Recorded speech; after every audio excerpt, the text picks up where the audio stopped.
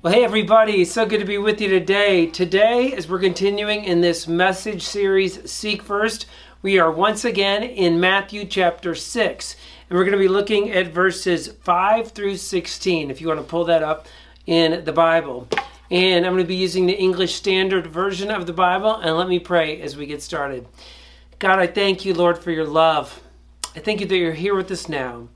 Lord, I pray that you would just light a fire within all of us to really go after the kingdom of God above all else. Thank you for the breakthroughs that await us as we really seek your kingdom and your righteousness. Unleash your power and love now in Jesus' name. Amen. So if you had met me when I was 20 years old, you never would have believed that one day I would be your pastor. I was kind of a hippie, and I dressed like a hippie, and I had hair that was long and curly, and if you straightened it out, it would come way past my waist. I mean, I did not look like pastor material. In addition to that, there was about 4 years where I went through a pretty dark time, and I picked up some pretty dangerous and destructive habits. And I will tell you, some of the things I was doing are the things that some people don't ever come back from. And a lot of my friends didn't stop when I did.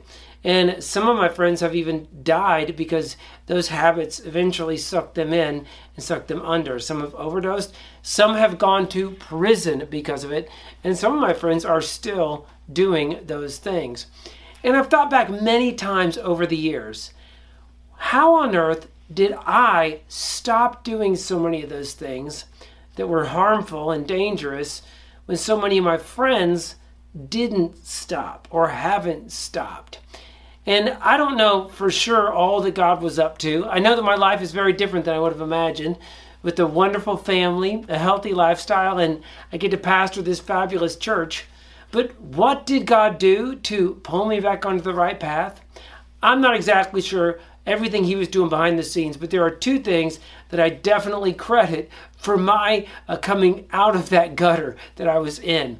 One is the pattern that my parents raised me in of weekly worship. When I was living at home growing up, it was a non-negotiable. Sunday mornings as a kid, I would be in Sunday school and in church. And as I got older and went to college, even if I was out all night partying or doing whatever, if I was home, my mom would come in and say, I don't care if you were out till 4 a.m. If you're sleeping in my house, you're going to be in church on Sunday morning. And so it was just deeply ingrained. And from sitting in church all those years, I had all these commandments and all these stories of the Bible just ingrained in my life. The foundation that my parents wanted to build, they built. And this is a great thing for us parents to all remember. We don't get to decide what choices our kids will make later in life, but we absolutely get to decide what foundation they'll be making those decisions from. It is our job to lay that foundation. And although I often resisted, I give my parents great credit for their relentlessness in laying that foundation of weekly church and Sunday school when I was a kid. And so that foundation was always there. And even when I wasn't in church, most of the time I wasn't during that period, I always would wake up and feel like, ugh, I wasn't in church. I always felt like I ought to have been. But a second thing I give great credit to is the prayers of my maternal grandmother, Louise Canister. My grandma Canister had 8 children of her own and at least 18 grandkids. But she was a prayer machine. And she would tell me later that at the little retirement community that she and my grandfather lived in, that there was a chapel. And in the chapel, there was this little thing with 10 candles on it. And she said that she would pray through those candles. And as she prayed, each candle represented someone that was close to her heart. And so she said 8 of the 10 candles she used to pray for each of her 8 children. And the last 2 she used to pray for one of my cousins and me every time she went in there. And I guess that's because of the 18, we needed it the most. And so I truly credit my turnaround in life, my exit from that gutter life, to the prayers of my mother and grandmother. I believe that they prayed me out of the gutter. A couple years ago, I heard a seminar by a guy named Dr. Jack Deere, and it had a huge impact on me. And he taught from Scripture that the most powerful thing that any believer can do is to pray. It even says as much in James chapter 5, verse 16. It says, the fervent prayer of a righteous person has great power and produces wonderful results. Yes, far more powerful than anything else we can do is our prayer. And so Dr. Deere was saying that Satan's main strategy against the church is to keep Christians from praying. And so Satan will tell us lies, things like, oh, our prayers don't really matter, or prayer is not nearly as important as action, or prayer is for old ladies. All these things he'll tell us to keep us from praying, because he knows when we start praying, the kingdom expands, and God's kingdom comes in us, through us, and around us. In the middle of Jesus' famous Sermon on the Mount, Matthew chapter 6, today we come across the most memorized portion of Scripture in the whole Bible, and that is the Lord's Prayer. But it's really important for us to remember the context that the Lord's Prayer was given in. In Matthew chapter 6, Jesus is teaching his new disciples how to seek the kingdom of God above all else. And that's what the Lord's Prayer is about. How you and I, who are deciding to seek the kingdom of God above everything else, what our priorities should be. And so as we walk through this text where the Sermon on the Mount gives us the Lord's Prayer, I'm going to share with you 3 big ideas that Jesus teaches about how to seek the kingdom of God in prayer, and I'll apply it to ourselves individually and also to how you can pray for your church. So the first big point we see is that Jesus teaches that we need to pray privately. He says in verse 5, and when you pray, you must not be like the hypocrites, for they love to stand and pray in the synagogues and at the street corners, that they may be seen by others. Truly I say to you, they have received their reward. When you pray, go into your room and shut the door and pray to your Father who is in secret, and your Father who sees in secret will reward you. Now, I am a huge fan of prayer meetings, of prayer in worship, of prayer before meals with other people. But Jesus is saying that the most powerful prayer that we will do will be the prayer that we do in private behind closed doors. You know, a lot of times people talk to me about wanting to start a new ministry to meet this need or that need. But I will tell you the most powerful ministry that each of us needs to start is our own private prayer ministry. That's right. Each of us needs to lead our own private prayer ministry, where we set aside time each day to go into that closed room and to pray God's priorities, pray for God's kingdom to come, to pray for the things and the people that are most important to us. It should be a huge priority every single day. And we can't say we're too busy to do it. In the Old Testament, the book of Daniel, we see the book of Daniel, who's one of the leading men in all of the kingdom of Babylon. 3 times a day, he would go into his room and shut the door, and he would pray. John Piper, the theologian, said this. He said, one of the greatest uses of Twitter and Facebook is to prove at the last day that prayerlessness was not from a lack of time. Ouch, but so true. We all have time to pray for the most important things each day. I got to tell you, this has been a big revelation in my life the last couple of years, that I can have my own private prayer ministry, and it's the most important, most powerful thing I do any day of the week. And it is totally dependent upon me making the choice every day and nothing else. And I've used this app that's really helpful to me called the Inner Room app. And it'll guide you through your prayer list. And so I have 3 prayer lists for myself, for my family, and for the church. And there's 21 items total, and it leads me through it with a timer, and I pray 1 minute for each thing, and then it moves on to the next item. So in 21 minutes a day, I can pray for all of these things that are crucially important to the kingdom, and for my own life. Jesus said we each need our own private prayer ministry. It is a huge way for us to take ground for the kingdom. Now, a second big idea is this, that when we pray, we need to pray thoughtfully. He says in verse 7, and when you pray, do not heap up empty phrases as the Gentiles do, for they think that they will be heard for their many words. Do not be like them, for your Father knows what you need before you ask him. The picture we see here that he's painting is of people that are doing lots of religious activity, and they're repeating mindlessly pre-memorized religious prayers. They know the words, they've said them multiple times, and so they pray them over and over and over. And I'm sure God appreciates any effort that we make, but mindless mantras repeated without mental engagement is not the most effective kind of prayer. You know, this makes me think of prayers around our kitchen table when I was growing up. My mom and dad, they always had us pray before a meal. They usually would make us kids pray. And there was one prayer that we always prayed. It was, God is great, God is good, let us thank him for our food, amen. And that is a great starter prayer. And we got to where we could pray it at Holy Ghost auctioneer speed. My brother could pray it without moving his lips. It was so fast.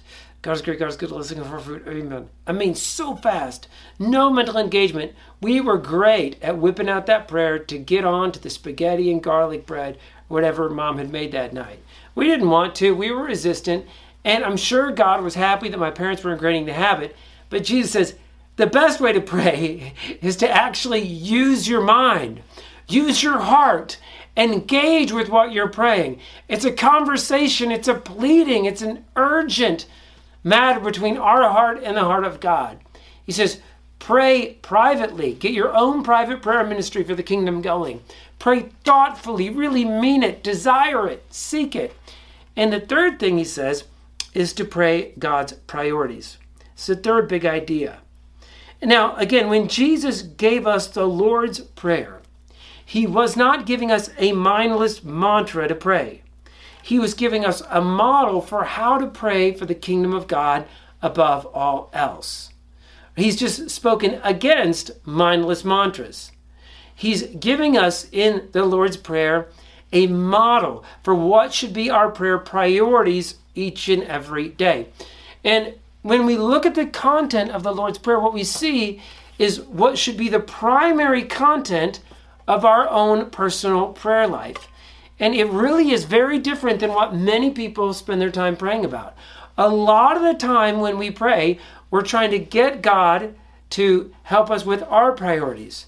But most of the Lord's Prayer is about us asking God to fulfill his priorities through us.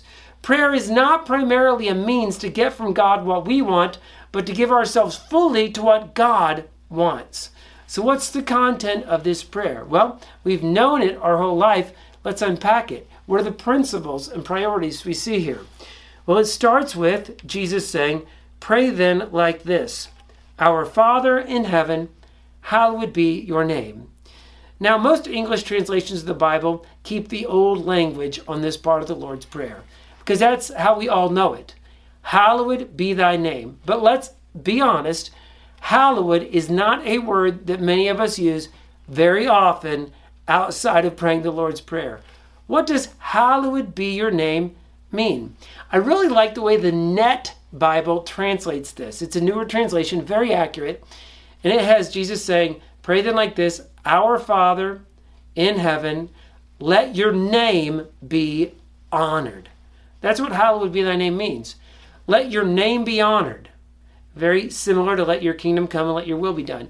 We're praying first, God, let us bring honor to your name. And this is a very good thing for you to pray for yourself individually every day. Say, God, let me bring honor to your name as I go about my day. Let my attitude bring honor to you. Let the words I speak honor you in the name of your son, Jesus. As I go into this tricky situation, even if it doesn't go the way I want, let me to honor you in the way I behave and respond to those who have different ideas than me. And this is also something that I'm asking all of us to begin praying and keep praying for our church. Ask that our church would bring great honor to God and to his Son, Jesus Christ. This is such an important and powerful thing to pray for. Our main mission is to glorify Jesus. And there are so many ways for churches to get it wrong. And by the way they fight or the way they have the wrong priorities, to bring dishonor to Jesus and to the Father. And so pray that God would help our church to continually honor our Father and honor Jesus in everything we do. Pray it for yourself and begin praying it for our church. The second priority we see is the kingdom. He says, pray your kingdom come. Now again, the whole point of this prayer is how to pray for God's kingdom above all else. In us, through us, and around us. And when you pray for God's kingdom to come in your own life, you're asking for King Jesus to fully conquer every aspect of your life. You're praying for Jesus to really rule over your mind and your will and your emotions. You're praying for the Holy Spirit to submit every part of you to the rule of God and to the Word of God.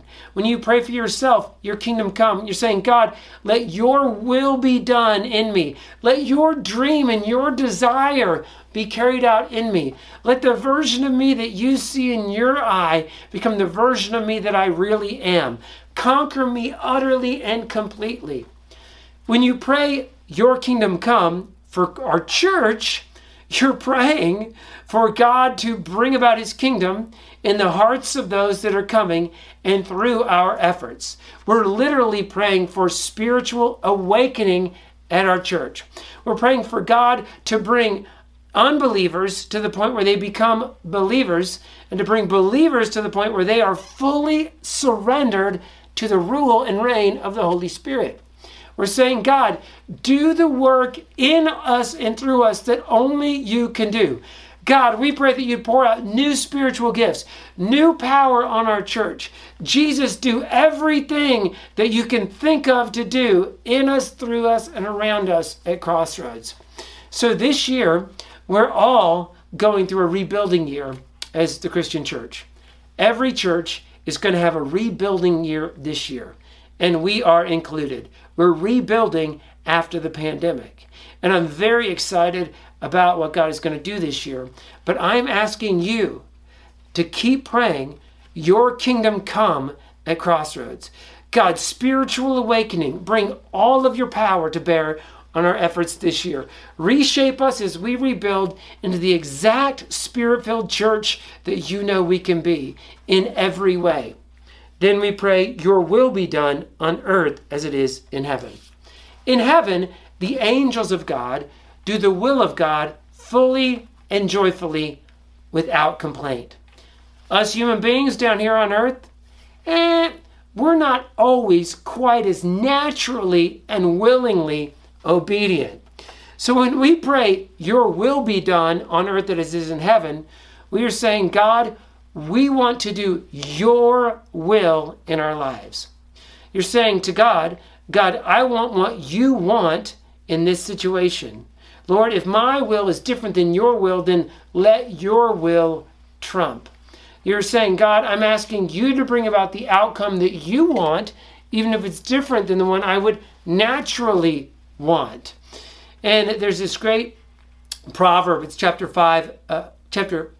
3, verse 6, which says this: when we seek the will of God, it says that he will show us. It says in Proverbs 3, verse 6, in the New Living Translation, seek his will in all you do, and he will show you which path to take. So in every situation, our goal should be to do God's will. That is the safest and the best place to live. Continually seeking his will, asking him to lead us, and then trusting that he is. And again, this is what we want to be praying for our own church, Crossroads. We don't want Crossroads to be a church that does my will, as Jason, or even your will, or anybody's will. We want a church that does God's will. So when you pray for our church, God, your will be done, you're asking God to bring about unity in the hearts and minds of the leadership and the members and the participants of Crossroads. God, let your will be made known and let you lead us all in unity in your will. We don't want to do what another church is doing. We want to do your will for our church. It may not look like what we've done in the past. We want to do your will in the year 2021. Pray with me, friends. God, your will be done in 2021. That kind of has a rhyme to it. I didn't know that before I just said it, but I like it. And after we pray all this, our main priorities are God's name be honored, God's kingdom come, and God's will be done. Then we humbly pray, give us this day our daily bread. And this is simply asking God to give us what we need to do his will, to seek his kingdom. I love this. This is not asking God to give us bigger cars, bigger houses, bigger income, a better looking spouse. This is saying, God, I am here to live for you. Give me what I need to live and do your will. That's all I'm asking. And it's right for us to ask for God to meet our needs, to trust him to meet our needs, and to believe that he will meet our needs.